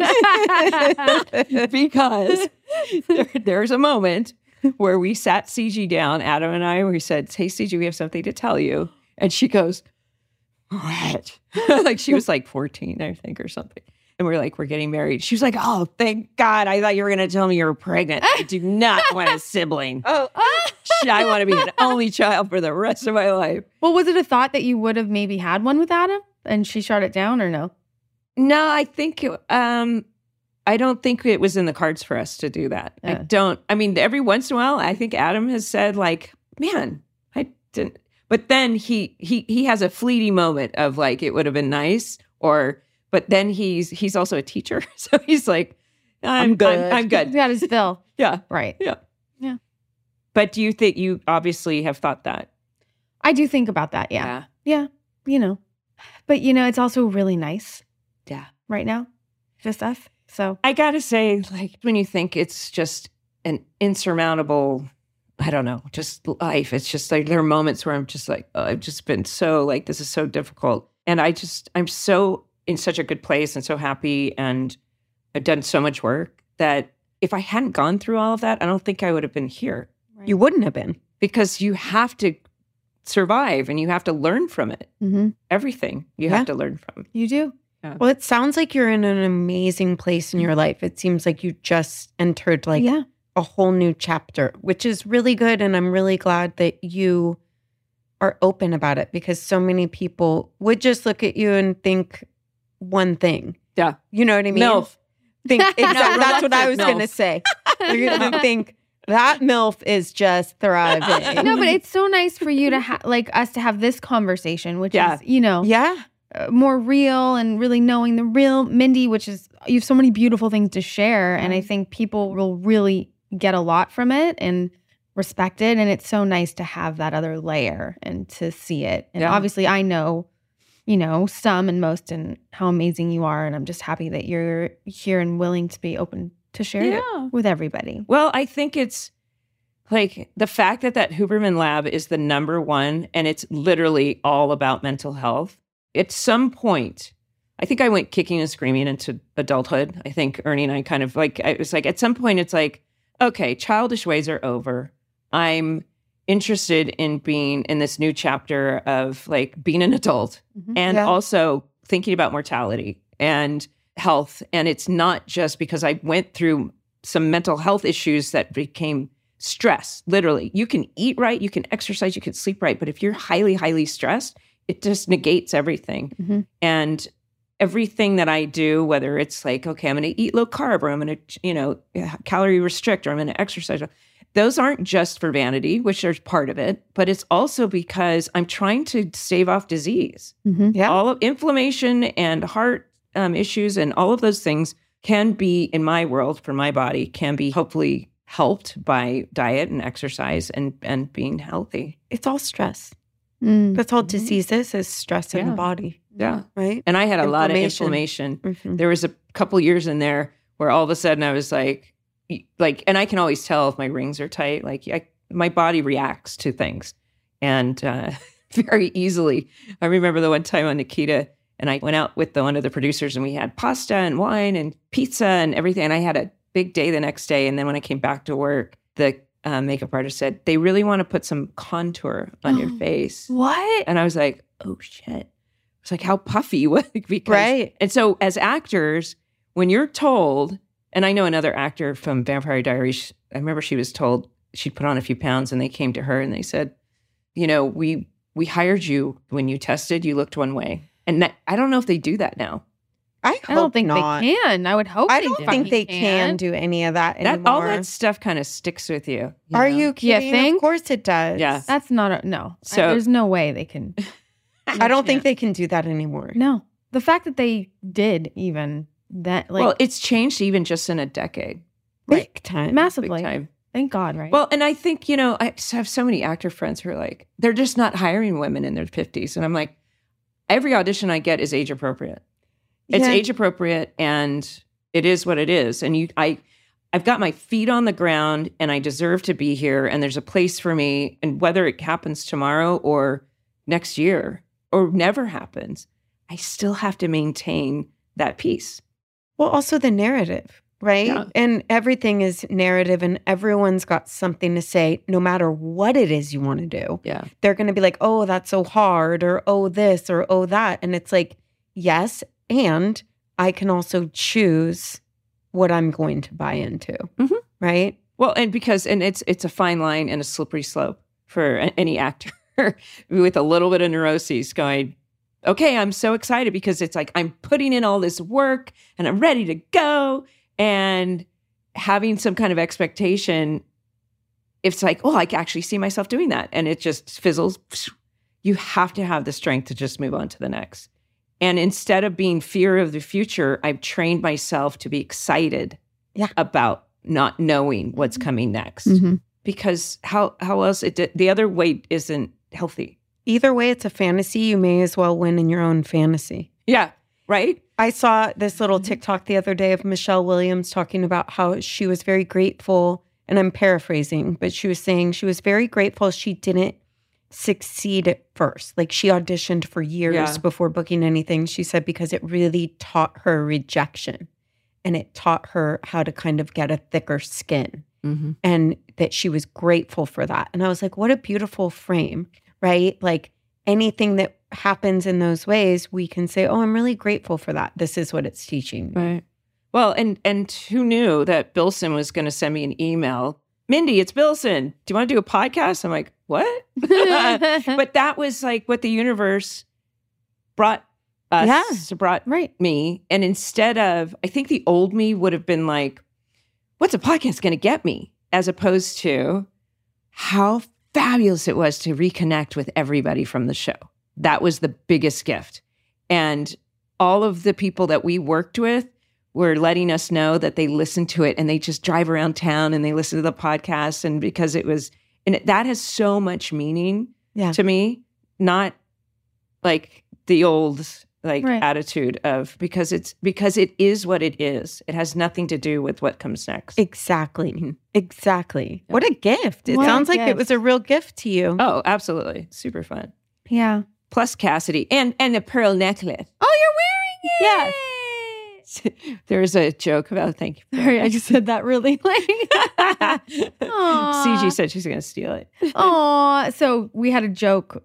Michael Cassidy did an episode with us, and we kept joking about a pearl necklace and what a pearl necklace means. He didn't quite get it. And then he did. And then he finally did. But anyways, and that pearl necklace, the clasp is a handcuff. Yeah. Oh, So it was very appropriate for Mindy, aka Julie Cooper. that's cute. For many reasons. And that was her wrap gift because we wrapped the OC. Well, it was amazing going through that and on that journey with you. Thanks. And I can't thank you enough. Thank you For doing it. And can't thank you enough for coming here today. And Yeah. Oh, I'm so sharing glad you guys yourself are with doing us. this. Yes. Yeah. Well- Are you learning a lot? Yes. I'm learning to shut my trap. No. I'm just kidding. No. I'm just kidding. No, I am learning a lot. And it is interesting what, is put out there on a magnified level. Yeah. But yeah, I love you so much. I love you too, honey. Thank you for being here with Thanks, us. Olivia. It's so nice Thank to catch up with you. Amazing. Bye, bitches. Bye.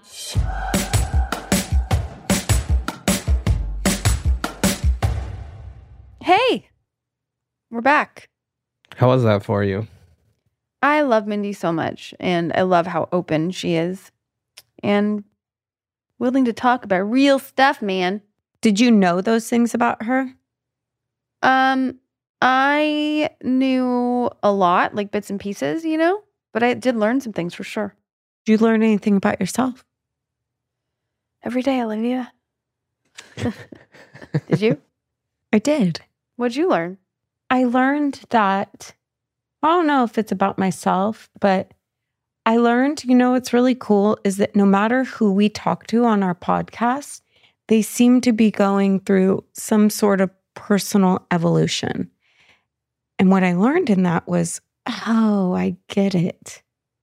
Like we've called in the kind of people that we want to have those conversations with, and they all seem to be there. That's very astute. An astute observation. It's true. Because everyone's down to get into like the mental health of it all. Yeah. Love it. Fucking love it. How's everyone? As I yawn, I'm tired. Even when I sleep, if I don't have my dear child, well, first of all, I wake up before her every morning. But even when she's not even here, I'm still awake at like 6:30. Really, it's been 5:30 lately, but like 6:30. If I sleep till 7, that is a huge sleep in. I don't understand it. It's very frustrating. But I fall asleep early too. So What time is early? well, it depends. Last night I give was us a alone, range. and Yeah, let's hear about that. last night alone I went to bed. I think 10:30 and was up at 6:30. That's not that early. No, What'd you watch? what did I watch? I got stoned. I'm trying to remember what I watched. Yeah, I got stoned and I took a bath and I was raging. That for me was party. oh yes, that was a party for me. You don't get paranoid? What? Yeah. About what? I would get paranoid if I got stoned. Yeah, I wanted to ask, in the last post, you were talking about being afraid of ghosts when you see them in a movie. Yeah. Do you watch scary movies ever? My relationships with scary movies is this. When I'm in a relationship, I feel like I watch more movies because it's something like you do together. And when I'm alone or my kid, I'm not just up watching movies.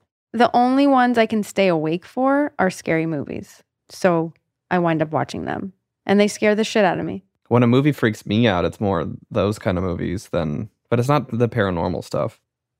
No, any scary movie. Yeah.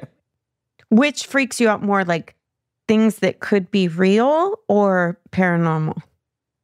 Things that could be real is what it is for me. Like what? Give me an example of a movie like that are things. Scream. Like I don't love like big glass windows that are into the back of the woods. Okay. Or just like openness. That freaks me out. I watched The Accursed Oh, by myself. how was it? Scary. Ugh. It was scary. Someone told me that movie Smile is really scary. What's that? I don't know. I don't have a desire to see it though. It looks creepy. I actually want to see Scream. I want to see Scream. Okay, do you prefer to see a scary movie at home or in a theater? It's scarier at home. Totally. Yeah, I agree. I think the last time I was really freaked out from a scary movie was when my friend David and I were staying in Utah. We rented this big Airbnb. It was Hurricane Utah, which the town was like totally deserted. It was this like middle of the desert. It had all of these homes that were built, these like little mini mansions, but no one lived there. They were like developing the area.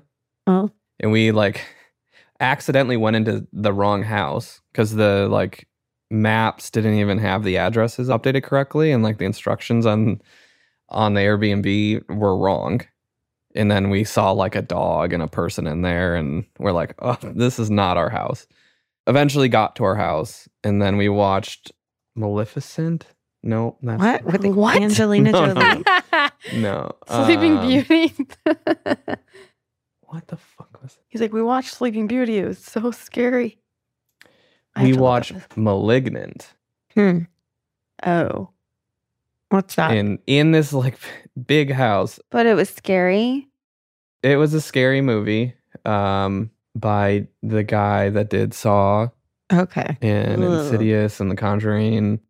And then we were just in this big house, just the two of us. And David's like, all right, I'm going to bed. Ooh. And there were like all these big empty rooms, big windows out into this like totally deserted neighborhood. I wasn't a big fan of that. He really wanted to watch that movie. No, thank you. That's scary. Have you guys ever seen The Descent? Who's in that again? It's like an old movie. I just looked it up. It was from 2005, but I remember this movie. Oh, I worked in the movie theater when this came out. I remember this poster. You did? Who's This in movie it? was fucking scary. Who was in it? Natalie Mendoza, Shauna McDonald, Alex Reed. It has 86% on Rotten Tomatoes, guys. This movie's good. It's scary. Ugh. It gives me the creeps just thinking about it. Yeah, it's about the caves, right? Yeah. No, thank you. I watched that show, The Haunting of, what is it? Haunting of Hill House or something? That's a TV show. Yeah, You so watched the TV good. show, the Netflix show? Yeah. Love it. The Haunting of what? Hill House? I love that shit. I know. You watch that stuff before you go to bed, which I don't understand. Yeah.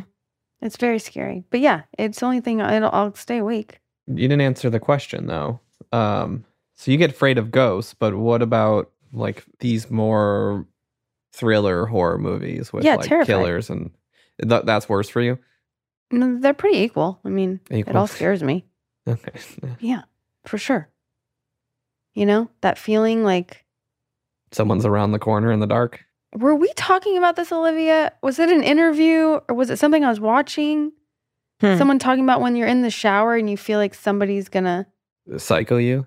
No, but like that feeling of like anxiety that you just bring on yourself. Like Yeah. you're alone in the shower and you can just think that and like you're instantly anxious because you feel like somebody's gonna... Dude, one of the scariest moments in my life, I was in my 20s and I was on the top floor and Leah was sleeping in the basement because her room was like in the basement. We kept her in the basement. And I got really scared because I heard something. And I remember I was just in like underwear and a wife beater, like sleeping. Oh, perfect setup for a I horror know. film. And that's why I was like, oh, fuck, I'm dying. Because like this is like the classic horror movie outfit. And I grabbed a pair of like scissors from your bathroom drawer, like little eyebrow scissors or something. And I bailed out your window onto the roof and got out of your house. I was scared out of my fucking mind. What did you hear? This was just from hearing some noises you did all this? I woke up in the middle of the night and I heard Was it something. 3:33? I think I was supposed to be there alone or something. I don't know, but I lost my mind and I was out on the street in my underwear and a wife beater thinking, oh, here's where I die. It was a very Jennifer Love Hewitt moment. I've never heard this story before, Well, nor do I understand what you heard. I heard something that scared me enough to go outside of your window and onto the roof and get In out. your underwear. And then jump down into the street? Yeah, and then I went down to the basement and Leah was there with her boyfriend, Which boyfriend? Jake. And I went and Oh. slept in their room. With them? Yes. I was like, move over, and I got in bed with Where them. was I? Who knows? I stayed at your house a lot without you. Yeah, whenever you go out of town, I stay at your house, Rachel. You just don't know. I know where you keep the spare key, yeah. You do need, your pillows are not very fluffy. What? You need to replace your pillows. Don't insult my pillows. Let me ask you guys something. When you go stay somewhere else, not at home, and they have pillows that are not down, they're synthetic, like they're firm, old school pillows. Yep. How do you feel about it? We've bought, that's my parent, whenever we stay at my parents' house, they have like the oldest, worst pillows. And we've had to just buy pillows and say, all right, keep these for next time. Okay. I wanted to do that, and Jeff told me it was rude. At his parents? Yeah. I was like, I want to Amazon some pillows. Yeah, we went to Target.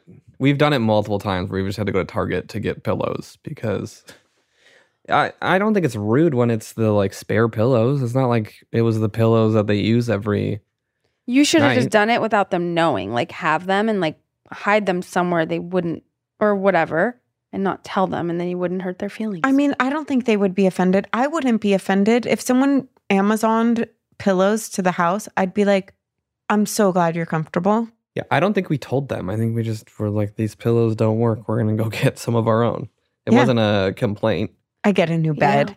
And pillows are just a preference. Some people like firm pillows. Some people like really soft ones. Did you ever try that My Pillow? His pillow was terrible. The My Pillow. Did you order it? Yeah. This was like 10 years ago or something when it was like, you have to try, You mean the commercial said you have to try? Yeah, She's I have like, "You that. I told have the me." Sham Wow. What are your guys' pillow preferences? You like the super soft ones, super firm ones? I like it squishy. I have like a whole thing. Yeah. She has, can you talk about what you Yeah, have let's talk that you about it. sleep with? Well, I have to sleep with 2 pillows. I have to sleep with the back one that's like a down, kind of firm, bigger pillow.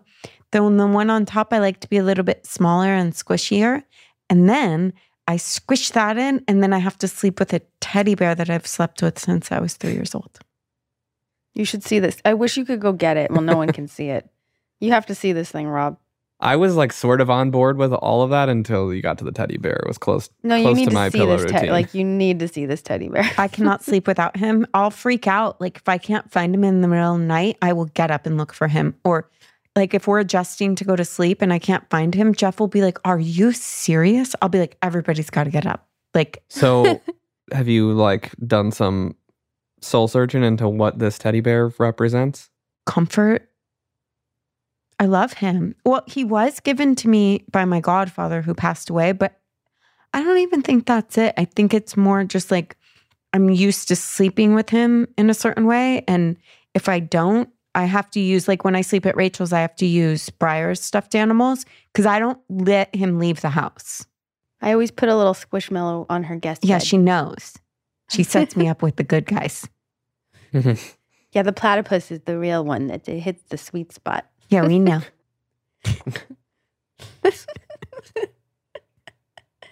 Okay. We just watched God's Creatures. You guys want to hear about it? Sure. So there's this family in Ireland, and the son is like kind of estranged and hasn't been home in 10 years. He comes back, and he's got like this really close relationship with his mom. He's like infallible to her. And he gets accused of sexually assaulting some like girl at a bar. And immediately she's defending him. She gives him like an alibi. And it's kind of her journey with like coming to terms with her son being kind of a monster. Oof. Yeah, That's rough. Yeah.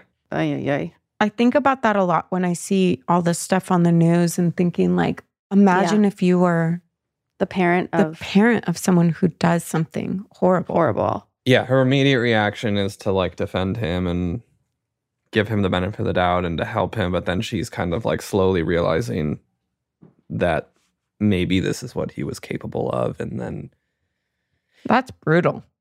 It's interesting because I feel like when people go really bad, right? I feel like so much of it is probably connected to mental illness or trauma, right? And if it is just mental illness for some people, do the parents have that big of an influence on it, or is it just a wired brain?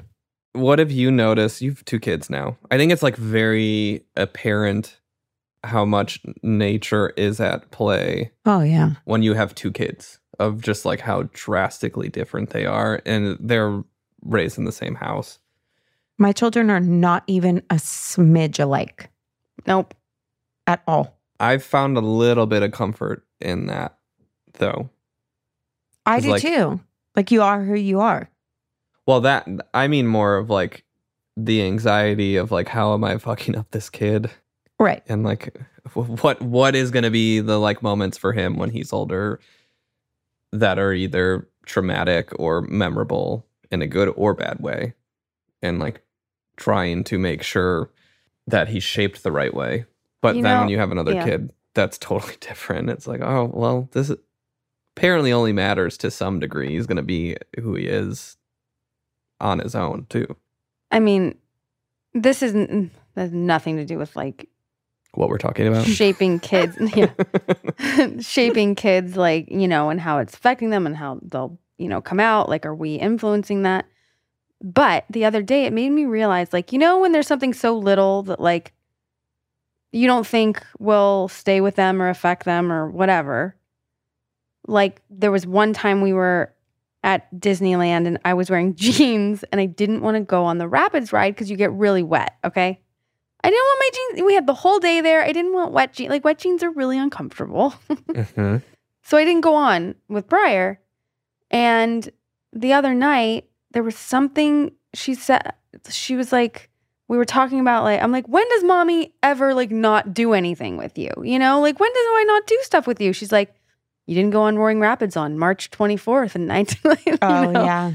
And she, like, remembers. She's like, you didn't do that because you had jeans on. And I'm like, oh my God, I should have just fucking went on in my jeans. Like, who cares? But I felt so bad that I didn't go because it really stuck with her. And I didn't think it would be a big deal. There was a huge group of people and everybody went. And I was like, oh, she won't even remember or care if I'm on or not. Right. Well, I also think, though, that like that is such a random incident that happens to stick in her memory. Like, I'm sure you've been stubborn plenty of other times around her. And that is somehow this like pivotal, memorable moment for her. That I didn't It's totally go random. I know. And I don't. But I kind of like that she has that. You like that she has that? Yeah. That traumatic moment about. I think kids should have adversity. I don't think they should. Like, know what it's like to feel disappointment a little bit? I don't think we should give children everything they want, Right. And so I think it's good she has those moments where you did what you needed to do, regardless if it's that you didn't want to get your jeans wet or whatever. It's like, it's going to teach her to have self-boundaries and that it's okay, Right. That's a good point. But when I think about what I did, it sounds really like I didn't want to get my jeans wet. But Are do you understand kidding? that? It is so miserable to walk around a theme park soaking wet in wet jeans. But also, like, why did I wear jeans? Right? Like, No, I think about there's that plenty too. of adults that won't go on those rides. I know, but I feel like, I just want to do the things with her. And like, we're going to, on spring break, there's going to be like a water park. And I hate doing that stuff. Like, I don't, there's a baby. Sorry, Vincent just was There's on a Rob's lap. baby. There's a baby. Rob brought his baby. Hi, Bubba. Hi, Vincent. Hi. You say dada? Dada? He sounds an awful lot like you, Rob. Yeah. Pass the baby. Oh, there it is. Oh. He's so cute and squeaky. All right, where were we? Fucking up our kids. I've got a traumatic memory that I remember as a What? kid too. I remember I was like 2 or 3 and we were at some like county fair thing up on a hill in this like tent thing. There was like music and stuff going on. And I was in the tent taking a nap. And I think my mom thought I was with my dad and my dad thought I was with my mom, and they left me on the hill. And then there was this like big storm that came through and like everyone cleared Were the you in the hill. Wizard of Oz? And I was just like in this tent during this storm. And I still have like a vivid memory of it and just being like terrified and crying. That's Oh horrible. my God, that's horrible. That's awful. Yeah. Jeez. But that's what kids do, is they won't remember every single thing you did, but they'll remember the one thing you didn't do, you know? Right. And they also take things wrong. Like, so Yep. Elliot got a haircut the other day, Yeah. like a major, major haircut. And he went to school, and the kids, he came home and he was crying, and he was like, the kids were really mean to me today. They were telling me I looked like a kindergartner.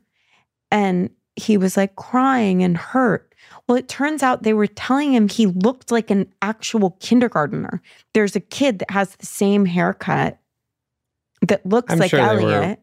I'm sure they were partially teasing him. No, but they weren't. They were like, you look like so-and-so, a kindergartner. And all he heard is, you look like a kindergartner, Oh, yeah. instead of this precious little boy that he looks like, you know? Right. It's our minds. Nature versus nurture. I look at my mom and I ask her, how did I turn out so good? Did you guys see that documentary, Three Identical Strangers? No, what is it? So there was like this German doctor that did this study where he separated these 3 identical twins Oh, yeah. at birth. And they all ended up at like the same college. And they were all like so similar, even though they grew up in different families. Oh, wow. I want to watch that. Yeah, that's interesting. What's it called? 3 Identical Strangers. Oh, But yeah. then I really want it to gets see dark that. and weird. It gets dark and weird. Oh. Do I want to see it? I don't know. Do they Yeah. bone? Yeah. No, they don't. Okay. See everyone next week. See everyone next week. See you next Tuesday. We come out on Mondays. I know. Bye, everybody.